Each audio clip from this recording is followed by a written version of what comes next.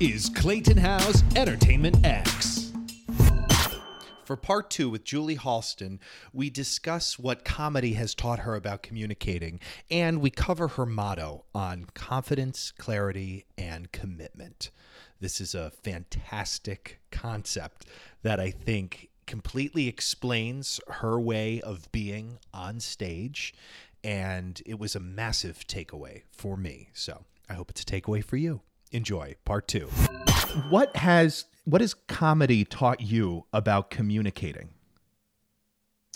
Well, that's a really good question. And I've never been asked that before. Wow.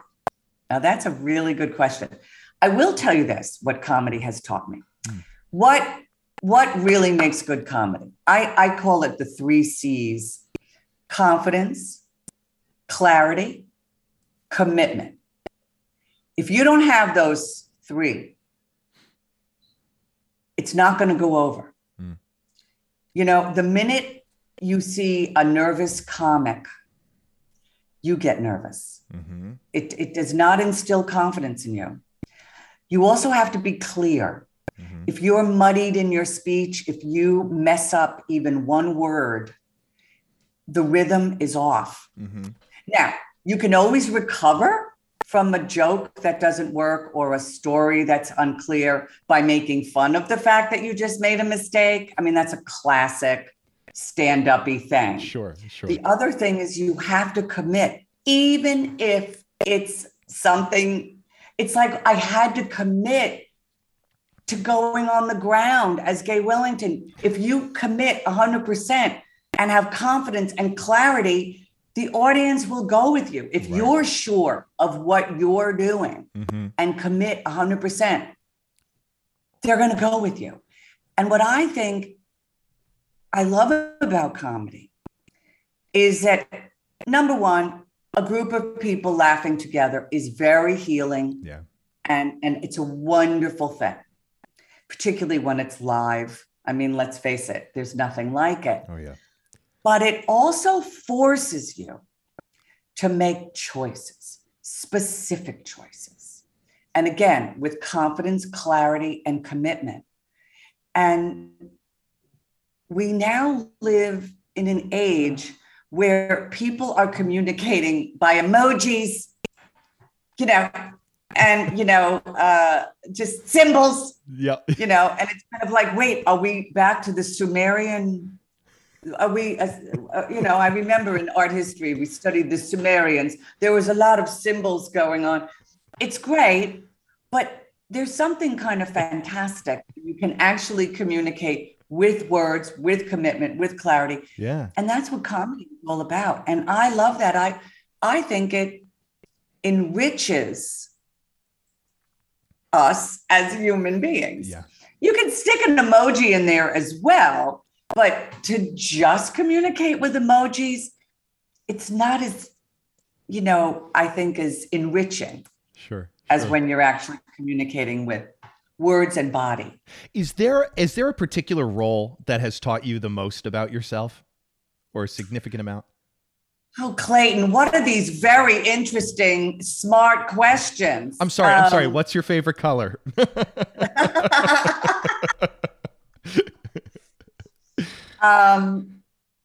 A role that has taught me the most about myself.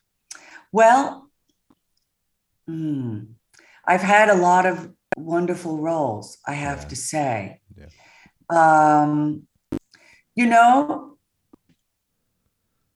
I would say Gay Wellington and Tootsie, Rita Marshall, were 2 roles that taught me a lot about myself, because they weren't the largest roles in the piece. And yet they kind of were the scene-stealing roles in many ways. And that taught me, and also Robert Horn, who wrote the book to the musical Tootsie. So talented. Which was one of the best books ever of a musical, ever. Yeah. Taught me again that those 3 C's. And it taught me to use all my disciplined skills even further. And you know, I have to say, uh, it taught me to be part of a larger thing, because when I'm with Charles, Charles and I are usually the stars of his pieces. But when you're in a big Broadway musical, you're part of a big machine. Yeah. You Can't Take It With You was a big machine. Sure. So you have to be part of a big machine. I actually like being part of a big machine. It doesn't like bother me. I do my solo act at Birdland. It's not like I don't know how to do that or like doing that. I love it. But I like being part of a community. And when you're in a piece like those two pieces, you are part of a community. And that machine, and it is a bit of a machine, has to be well oiled. And everyone has to be playing their instrument correctly. Yeah. To make it work. And I loved being part of this great symphony and having my solo turn, Sure. And I think that taught me a lot about myself, because that is kind of who I am. Yeah. I like being part of something bigger, but I also like having a spotlight. But I also don't have to carry things or carry everyone. I love being part of the Broadway community. I love being an actress. Yeah. I love being a comic actress. Not that I don't do drama. I did the Babylon line at Lincoln Center, and that was a much more serious piece. But again, I love being part of a whole. And that really is kind of who I am. I remember in high school, I guess it was a political science class. What was I doing there? But I took a political science class. And I remember even then thinking, I would never want to be top dog. I always wanted to be sort of an influencer. I guess I wanted to be, I didn't need to be top dog. I just needed to be like in the top 3. Interesting. Yeah, I'm not. Now, having said that, if you want to give me a big freaking leading role in something, I will take it, and I will take it on. But like I said, and also I just did a character on Gossip Girl, which will be shown soon. And I loved being part of that ensemble. Yeah. Tabby Gevinson and, Adam Chandler Barat. I mean, I just loved being part of this group. Yeah. I like being part of an artistic family. Yes. And you brought up at the beginning that, I don't know if you used this word, but it's what I heard, that you're very fulfilled in what you've accomplished over the years and performing. And congratulations, Tony Award. That's an achievement. What is your balance or views between achievement and fulfillment? Well, first of all, as we all know, and this is a brutal business. Yes. Let's face it, show business, you're swimming with sharks, And there's blood. You're swimming with the sharks, Right. like, as I try to tell sometimes when I teach master classes occasionally, but, I always tell the kids, like, even the nice people can be sharks, because it's a very tough business. Yes. A lot of people want to do it. It's very much like the Stephen Sondheim and another 100 people getting up. Everyone wants to be in show business. It's not that big a field, really. But I always realized, and maybe, I don't know, maybe it was my mom. I don't know. My mom had such great values, my mom and dad. Compare and despair. It's not that there's not jealousies in this business. It's not that there aren't, competition and competitiveness. And believe me, I've lost roles to people. I go, really? They're going with her. Well, good luck. Yeah. Good luck. Because I think she's as funny as a rubber crutch, but she got it. All right. Good luck to you. Good luck with your production. Yeah, good luck with your production. And then here's the thing, Clayton. And then I'll see them And I'll just think, well, you know what? They were really good. I mean, Yeah. I have my competitive streak. I have my jealous streak or whatever, but it gets you nowhere. I love playing bitter characters because they're fun, but you don't want to be bitter in real life. That's a waste of energy. I like being happy. Right. And it's not a phony happiness. I really, I have so much love and support in my life. Why would I be bitter, really? Right. Right. So yeah, I don't, life is hard enough. Don't make it harder. Yeah. By being just a bitter brew. And again, I say that it's a hard balance. And a lot of times I remember when Facebook first happened. No, I remember MySpace. That's how old I am. MySpace. I remember it too. You remember MySpace, and you're younger. But like, I remember thinking, oh, wow, these people are living in MySpace. They seem to have marvelous lives, and they're all so technologically proficient, whatever. And I was sort of learning how to do things, and I just felt so inadequate. No, if you think, and this is one of the big conversations now, if you live your life on Instagram and social media or whatever, you're always going to come up short, really. And you don't want to live a filtered life. Not that I don't appreciate filters on photos, but you don't want to live a filtered life. Right. You want to live an authentic life. Yeah. That's where the good stuff comes. And I know I'm sounding like a life coach now. I love this though. That's gotten easier as time has gone on to live an authentic life for you? It really has. Yeah. And now I will say this, and I don't want to get maudlin about this, but Charles Busch changed my life. There's no question. He plucked me from obscurity and put a wig on me and said, go. My late husband, Ralph Howard, who was a wonderful broadcaster here in New York, the voice of New York for many, many years, for 10/10 Wins and for the Howard Stern Show. Yeah. He also really guided me, not only professionally, but also personally. He was almost 14 years older than I was. So he was kind of a mentor to me. But also, when I married him, I was in my 30s. He was 50. I learned so much from him. And when you also have personal happiness, which I had with him, boy, that makes a big difference.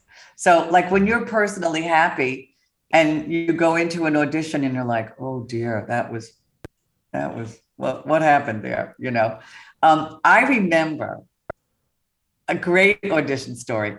Do you remember the Broadway musical, Grey Cornelia, I believe, The Sweet Smell of Success? Oh, yeah. Marvin Hamlish was in on the auditions, as well as, I think, the director was Nicholas Heitner. Was it Nick Heitner? I think it was. It was or Trevor Nunn. It was one of the big British directors. I had to sing. I had to sing something, and I'm like in the key of H. I call it the key of Lauren Bacall. Applause. That's how I sing. It's a combo of Lauren and Elaine Stritch, and anyway, I think I sang "Here's to Us" or something, and I could see, and I think it was Nicholas Heitner. We could look this up. Turning to the casting agent, going, "Who is this?" I could tell he was horrified by me. Meanwhile, Marvin Hamlish adored what I was doing. He was laughing and cheering. He was like, "You're hilarious. You're fantastic." And I just walked out of there and I actually got a call back. But what I loved was that one person could have such a negative reaction to something that I was doing that was committed, clear, and confident. Yeah. And someone else could have the exact opposite.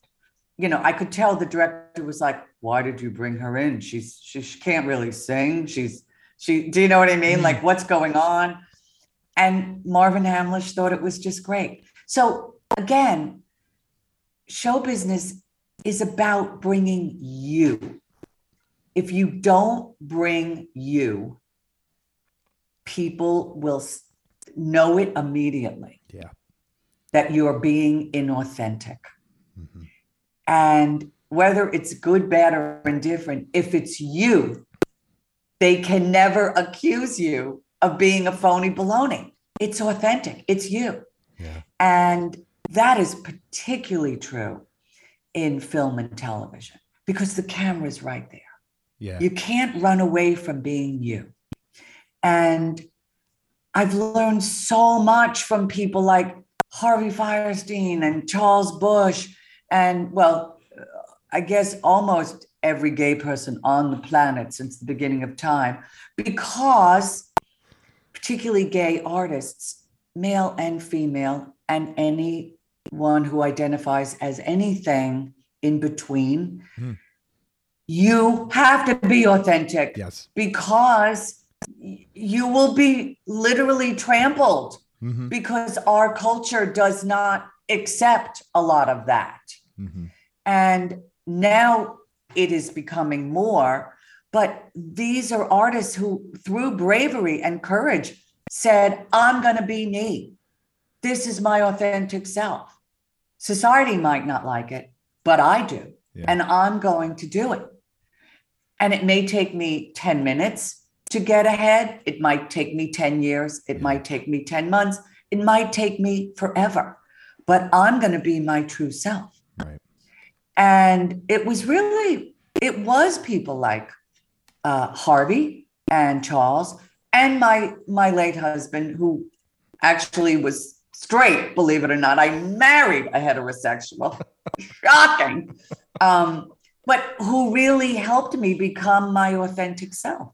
And that is a gift. I mean, honestly, Clayton, I feel very blessed. I feel very blessed. I have lived the way I've wanted. I feel so blessed to have the support I've had and to live the way I live. It's a gift. It's a gift. Julie, this conversation fills me up. So thank you so much for just sharing so much. As we wrap up here, I got two final ones for you. Do you have a favorite failure or apparent failure that set you up for success? Well,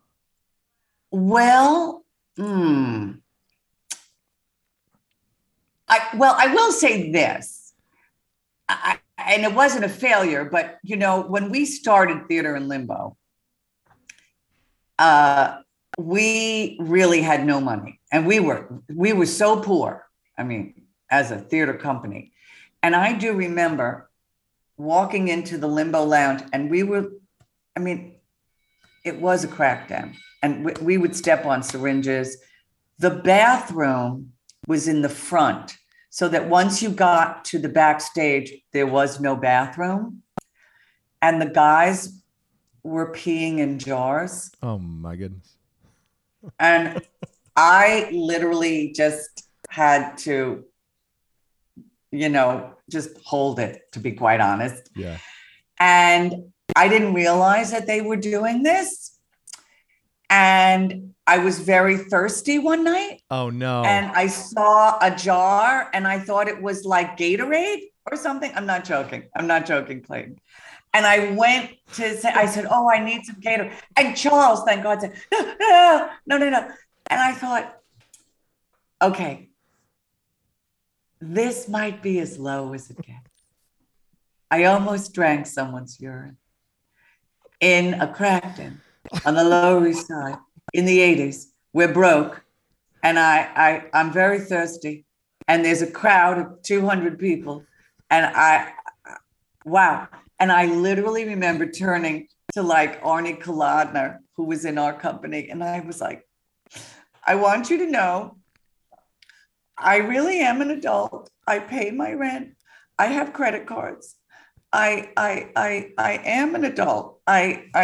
This is not exactly who I, and he was like, we all get it. Don't worry about it. Because we never, Clayton, thought that we were going to go any further than Avenue B. You know, the fact that we went off Broadway became a huge success, that I got an agent, that I suddenly was on Law and Order or this or that. This was so far from our consciousness. I was literally on Avenue B doing this thing because I loved these people and I loved what I was doing, but there was no, but believe me, that night I remember thinking, can only wow, go up. This, I don't know if it could get lower. It could get lower, but I don't know if it could. We're only going up. And that set me up. That set me up because I had only to go up from there. Only to go up from there. I love it. Metaphorically speaking, if you could put a word or a phrase on a billboard for millions of people to see, does anything come to mind? I know this sounds so maybe mushy or woo-woo or something, but be grateful. Be grateful. I would just say grateful. I'm grateful. In fact, here, wait, darling, not that your listeners, but like I even have little cocktail rings, that you put your napkins in, and it actually says grateful. I love that. I think grateful is my watchword. And also, here's another one. Here's another one that I would say. Say yes. Say yes. I tell everyone, say yes until it's a definite no. I say yes to everything until you realize that you're actually sitting next to Ted Bundy. Then say no. But I say yes to everything, and see where it takes you. Yeah. Grateful and yes. I love that. I love this conversation. Thank you for taking this time. I'm delighted. I hope everyone runs and sees Fairy Cakes. You are a gem and a dream, and committed and clear and confident. And it's thank you so much. And I got to tell you, your questions were fantastic. And I've never been asked some of those questions. And I'm a hologram. That's how old I am. And you are a great interviewer. So thank you, Clayton. I really appreciate it. People of the world, Julie Halston. You've been listening to Entertainment X, the podcast. You can follow Entertainment X on Instagram at _EntertainmentX_. If you haven't yet, go to Apple Podcasts and subscribe, rate, and review this podcast. Join Clay next week for another curiosity conversation on Entertainment X. Thank you for listening.